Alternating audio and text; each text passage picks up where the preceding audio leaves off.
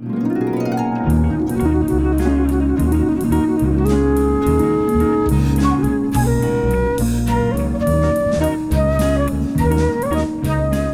to you by way of the not-for-profit Mainframe Studios at 900 Keogh Way in downtown Des Moines, this is 900 Views, a podcast about building community through the arts as we build an arts community. I'm your host, Pat Bodie. Today, I'm at the lovely Indianola home of Steve Rose and his wife, Mary Jones, who happens to be an Iowa Arts Fellow. Steve's a Nebraska native who moved to Iowa in 1995, fishes for bass, bicycles, and writes. He also builds community, as he recently coordinated 14 poets to read at Zanzibar's Coffee Adventure nearly every day of Art Week. Steve's Professor Emeritus of Teacher Education at Simpson College. His work, writing work that is, has appeared in many publications: the Midwestern Review, the Journal of Medical Literature, Dime Bag of Poetry, and Lyrical Iowa. He has 2 published poetry books, 2014 Hard Papas and 2017's Nebraska and Other States.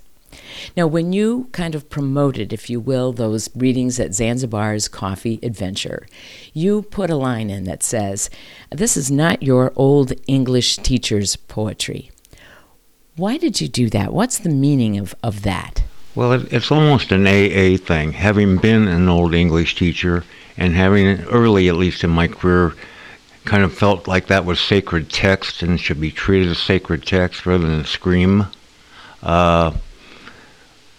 I want people to be aware that this would not be this sort of rigid, tightly versed, prim and proper sort of thing. Hopefully people will get up there and laugh and giggle and maybe fart and, be troubadours of the arts. I love that phrase, troubadours of the arts. What do you mean by that? Well, I'm hoping that poetry was the first music. I'm convinced of that. I mean, we don't have a direct record, but we started talking. We started hearing rhythms. We were hearing rhythms. We were beating drums, maybe before we talked, certainly before we wrote, from what we know of archaeology. So why not celebrate that first music? Why not, go back to our first selves? So when you do that, how do you use that as a tool for kind of creating some level of connection between the poet and the community, vice versa? Hopefully the work itself is accessible. The old English teacher, let me tell you what you just read sort of thing, it's just anathematic to good literature on any level or any sort. But hopefully, even if you don't get every metaphor, even if you don't get every line, you get a strong feel because of the presentation of the poetry, the enthusiasm of the poet. Hopefully these poets will act like bards. So how do you select poets for an event like occurred at Zanzibar's Coffee Adventure? This year, highly unscientifically, I selected me. I know my work, and I kind of like it. I was actually recruited with that understanding by some people involved in Arts Week. And they said, go find some other people. I identified a couple people I knew as people who would be both good poets and good readers of their poetry. I very unscientifically asked a couple other people like that, who they would recommend. Put together lists, sent out invitations,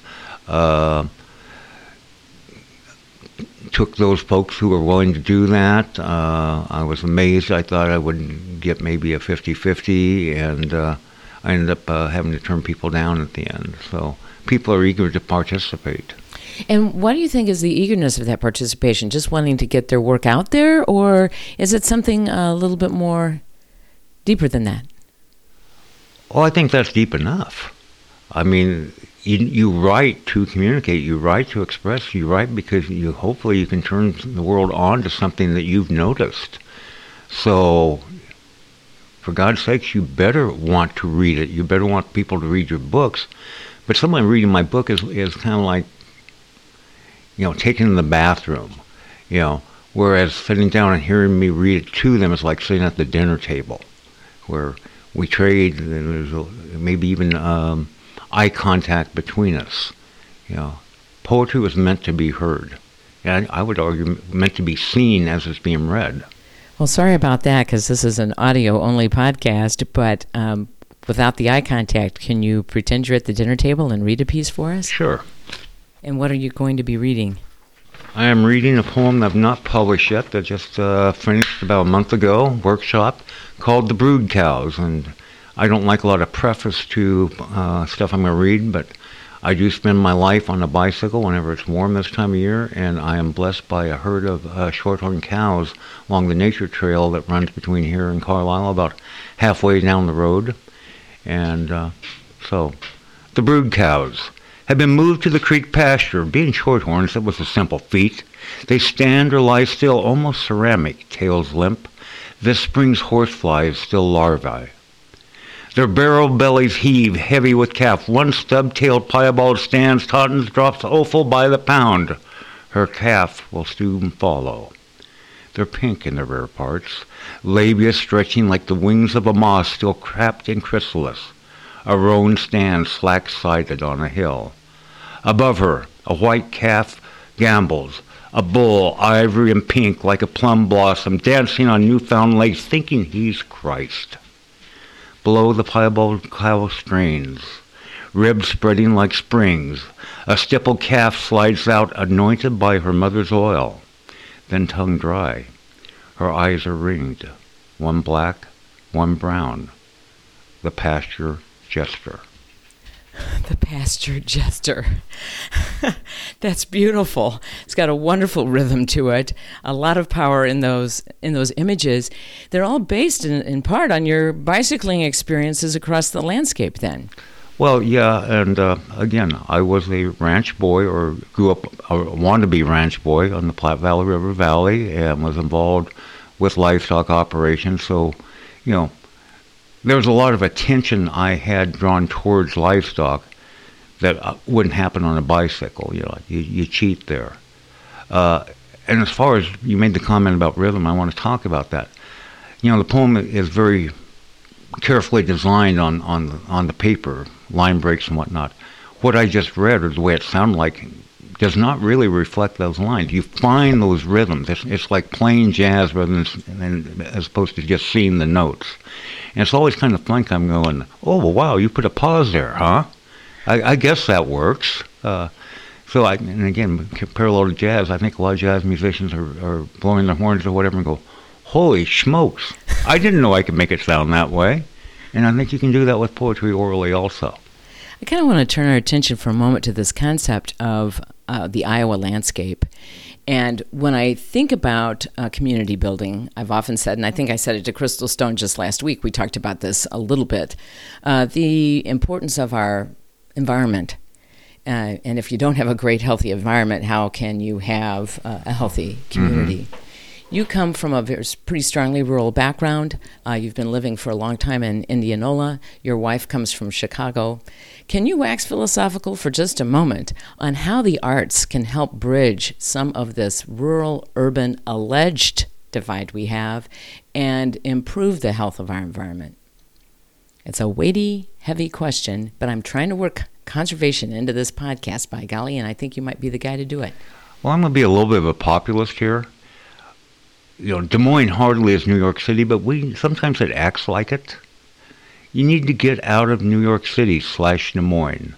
You need to bring the arts to Indianola and Newton and some of the other non-suburb communities around there. We have kind of this, Berkeley and Chicago, Iowa City and Des Moines. So I think there's a real elitism in terms of intellectual and political movements in general that we need to shake. When you start talking to the average Joe about where his dog can walk, where his kids can play, where the fish are still safe to eat, that's going to hit Joe or Jane where they live. Those sort of environmental issues matter to them on a direct level. You start talking to them about the ozone and how, what was the recent article in the Des Moines Register about how much poop we produce? They might find that amusing, but they don't find that moving. So we need to take those things and make them direct to their personal experience, even though the long-term things are what we're really after in terms of the environment. But most people are I forget the poet when he talks about dogs scratching their innocent behinds upon, a pole, Most of us are like that too. We're more concerned about the itch right now than we are about what's, down the road. Does your writing, your poetry, or that of others that you know of close to you, do you see them doing work that can help do what you just described? Is poetry a pathway to that kind of connection? Again, long way around. You think about all the movies that were made in the 60s that portrayed civil rights issues about African Americans and how much impact that stuff had upon our attitude. You go into the 70s and 80s and say the same thing about people who are not heterosexual, and how portrayal of those people as being heroic and sympathetic characters changed political opinion. Yeah, I think my poetry and a lot of other poetry does that, because I celebrate nature a lot. The poem you just heard, although it has a domestic creature involved, I have a lot of poems about fishing. One analogy where a bass jumps up with a fishing lure like a spent cigar in his mouth. I'm rather fond of that, and I'm rather fond of cigars for that matter. And I think if the average Joe heard that, he would have an inner, at least empathy with that person. So hit them where they live. Hit them where their dog poops. Tell them when the Methodist Church over here sprays their yard to keep their grass perfectly green, my dog shouldn't lower his behind to be near that grass. Again. Well, I want to throw a little quote at you. Okay. That when I was looking you up online, I found this Art on the Prairie 2018 piece in which you participated in, and there was a headline, if you will, a quote at the top of that said, it's by Percy, and I'm not sure how to pronounce the middle name, Shelley. Percy Blythe Shelley. Okay. It was spelled weird, so I didn't understand. At any rate, the quote is, poets are the unacknowledged legislators of the world. Would you agree with that, and what does it mean to you? I would broaden the definition of poets to include those who present art and music. And music is just, it's not exactly poetry, but it has lyrics, and those lyrics are expanded by the music. So, I view Bob Dylan as one of the great spoken or sung word poets of our history. And Paul Simon, and I could go on a list of old people I'm thinking of.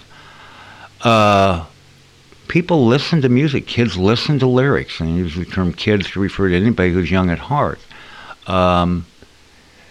People go to movies and hear dialogue. I already talked about how we've changed attitudes racially and in terms of sexual orientation. So, yeah. That noun, legislators, that struck me as something a bit different that I hadn't heard or seen before. I was hoping legislatures by persuasion rather than by edict. He was a romantic poet, by the way, so he gets away with a little romanticism in terms of human nature. Okay, all right. So the other thing I wanted to touch base with you about was this whole concept of, and you kind of alluded to it in a different kind of way when I was visiting with Larissa Cable, a visual and performance artist, just about 10 days ago or so. She spoke of what she felt like were walls up around the state of Iowa, that people didn't recognize the energy that the arts have here. And then when I hear you talk about, gosh, maybe there's a wall around Des Moines, and we're not really even busting out of that.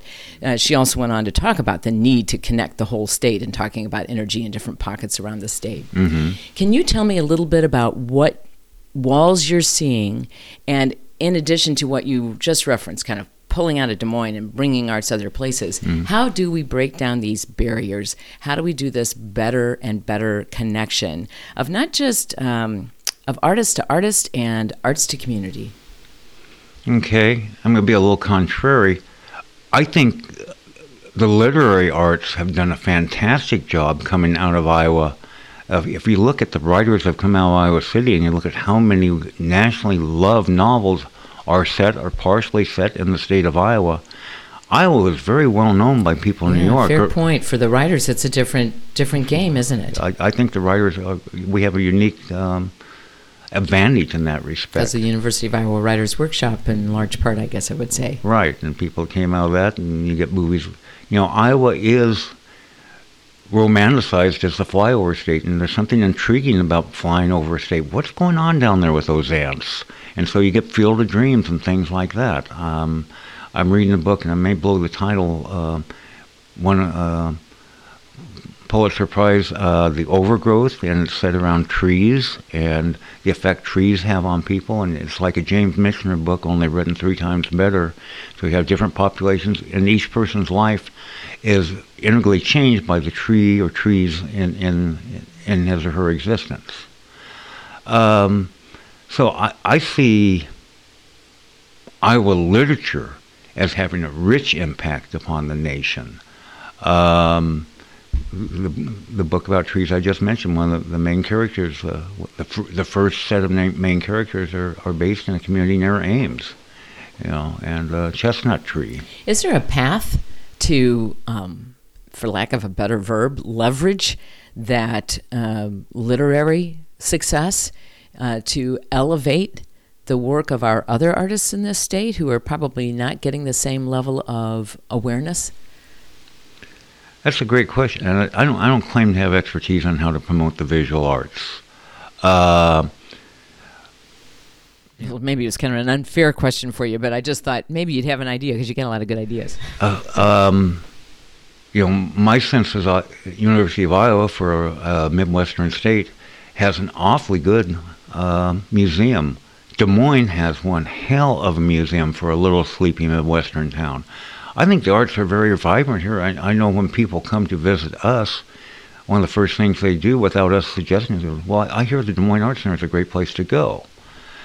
Now, how you get people excited about those artists who aren't being shown in the Des Moines Arts Center, aren't being shown at the University of Iowa, that's hard because I think art, politics is always local. I think art always is kind of local, especially the visual arts. You want to go see it. So the more we do things like this art week that we're doing, which I think is fantastic, get people into town or get people into the state and have it very accessible where you don't have to make a whole day out of going to see a gallery or whatever. I think the art's there to be seen. I think it's up to us to take the other people there. When they fly over and stop, drag them to the art. And here in the state, if I heard you right, Mm-hmm. we need to go out and about and do some proactive connecting ourselves. Always. I'm amazed at my wife has taught me a ton of things, but how political, using the word in the Machiavellian sense, an artist needs to be to get their stuff out there to be seen and noticed. Because you have to be seen and noticed before you can be appraised and appreciated. So why don't we have one more poem before we have to go, or is it a poem that you have left to read for me? Sure. And again, I'm reading stuff that I think will make my next book, but not in my next book. And one quick comment: Nebraska and Other States is available on Amazon.com, so feel free to find it. Walk up the ladder, hoist a cherry bucket in each age-carved hand while you still can. Your neighbor on the tree side of the property line is polishing off her coffee, that ecumenical prayer of the upper Midwest. Not noticing, puffing on a drink's steam while dew still stings your feet. Each fruit in your hand feels like a prayer bead, feels like a pig's nut, sighs like a talisman, sings like a pie. You can imagine it. Crust slime with tender heat, like a movie star's bodice. Red sap leaking through the sacramental knife slits. Your stepladder wobbles. The ground beneath it writhes with roots and gopher boards. You stamp your foot on the rung like a 3-year-old, made ecstatic by his own tantrum, the fruit begging for release, lemmings at the cliff, daisies in the field, angels in your palms. So many things you haven't done. Kiss Maryland. whizzed outside in the daylight, punch the tyrant blinds, hug your son breathless. Like Zacchaeus, who climbed a fig tree to see Jesus. Do these simple things. Such trespasses are forgiven. That's beautiful. What are some of the simple things you have yet to do? Hug my son breathless. All my children. Good to spend more time with them. Just keep doing what I'm doing. I am so blessed. This whole body is still able to get on a bike and still put on fishing waders, and this mouth is still able to read. For a man pushing 70, I'm maybe there's a picture of me somewhere called Dorian Gray. I don't know. I'm just lucky beyond belief. So just keep doing what I'm doing. It's amazing in biking and fishing how many ideas come to my mind. Yeah, that's my excuse. I go there for the thinking. Well, I hope you keep thinking, keep writing, and keep connecting. The idea of your involvement in the Art Week has been a very powerful piece for a lot of folks, and so that's a very meaningful thing. Thank you so much for doing that. Thank you. Many thanks to Steve Rose and Crystal Stone, both for the wonderful interviews over the last couple of times and their work in setting up Zanzibar's Coffee Adventure poetry readings. And I want to remind everybody about First Friday, July 5th at Mainframe Studios. This one's called A Distracted Abstract. It's from 5 to 8 p.m. And remember, Mainframe's at 900 Keogh Way, hence the name 900 Views. And it's really about this week trying to connect emotionally with a piece. So what they write on the website is that attendees are encouraged to find one artwork and pick out a color, a brush stroke, a shape or texture that stands out to them and discuss it with another person. And you'll have an opportunity to discuss that with many of the artists themselves.